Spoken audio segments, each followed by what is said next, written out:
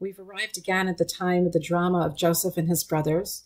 And this week's Parsha, Parshat Vayeshev, Joseph ends up in prison with the steward and the baker. And we have an unusual amount of details about this story of the steward and the baker. And I've always wondered, what is the meaning of these stories? First, we're going to take a look at Joseph. Now, Joseph and Yehuda represent two completely different typologies, two different ways of being in the world, two different ways of serving God, two different personalities. Joseph, for example, is Yefet Torah Yefeh Mar'eh. He's beautiful, he's perfect, just like his mother, and he is the beloved to Yaakov. Joseph also is someone who never gives in to his passions. He has tremendous self-control. He earns the title of the Tzaddik, of Joseph the Righteous One, for not falling into the seductions of Eshet Potiphor. That's perhaps the most significant quality that we know about him. He leads his life with a tremendous amount of control.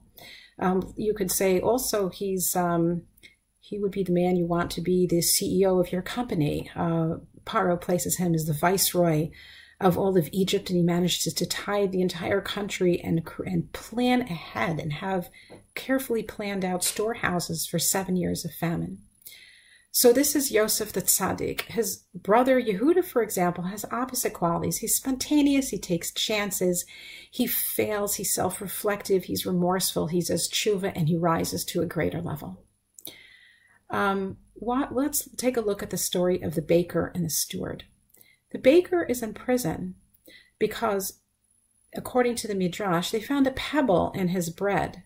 And the baker, finding a pebble in the bread is something that you can control. Had the baker been meticulous enough, careful enough, he would have found the pebble. And because of that, he has Gzerat Din Mavet. He dies. The steward, on the other hand, the one who gave wine to Paro, there's a zvuv that flew in his cup. A fly flew into his cup. And a fly is a Baal Chai. It's a living creature. It's something dynamic. It represents that which is dynamic, those things which you can't possibly control. And therefore, it's a forgivable flaw, and he's reinstated. The Meshilach, Rabbi Mordechai Yosef of Ishbitz, says something incredible about these stories. What are these stories here for?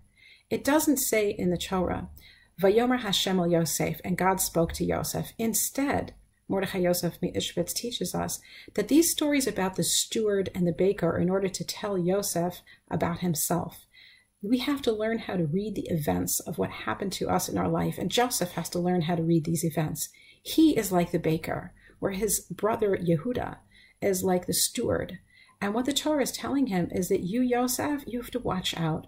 Because on the one hand, these qualities that you have of yirah and anavat, it's a humility in terms of being cautious and careful and being meticulous, sometimes they're in the service of God, and sometimes that's the path, and being in control and planning ahead is the way to go.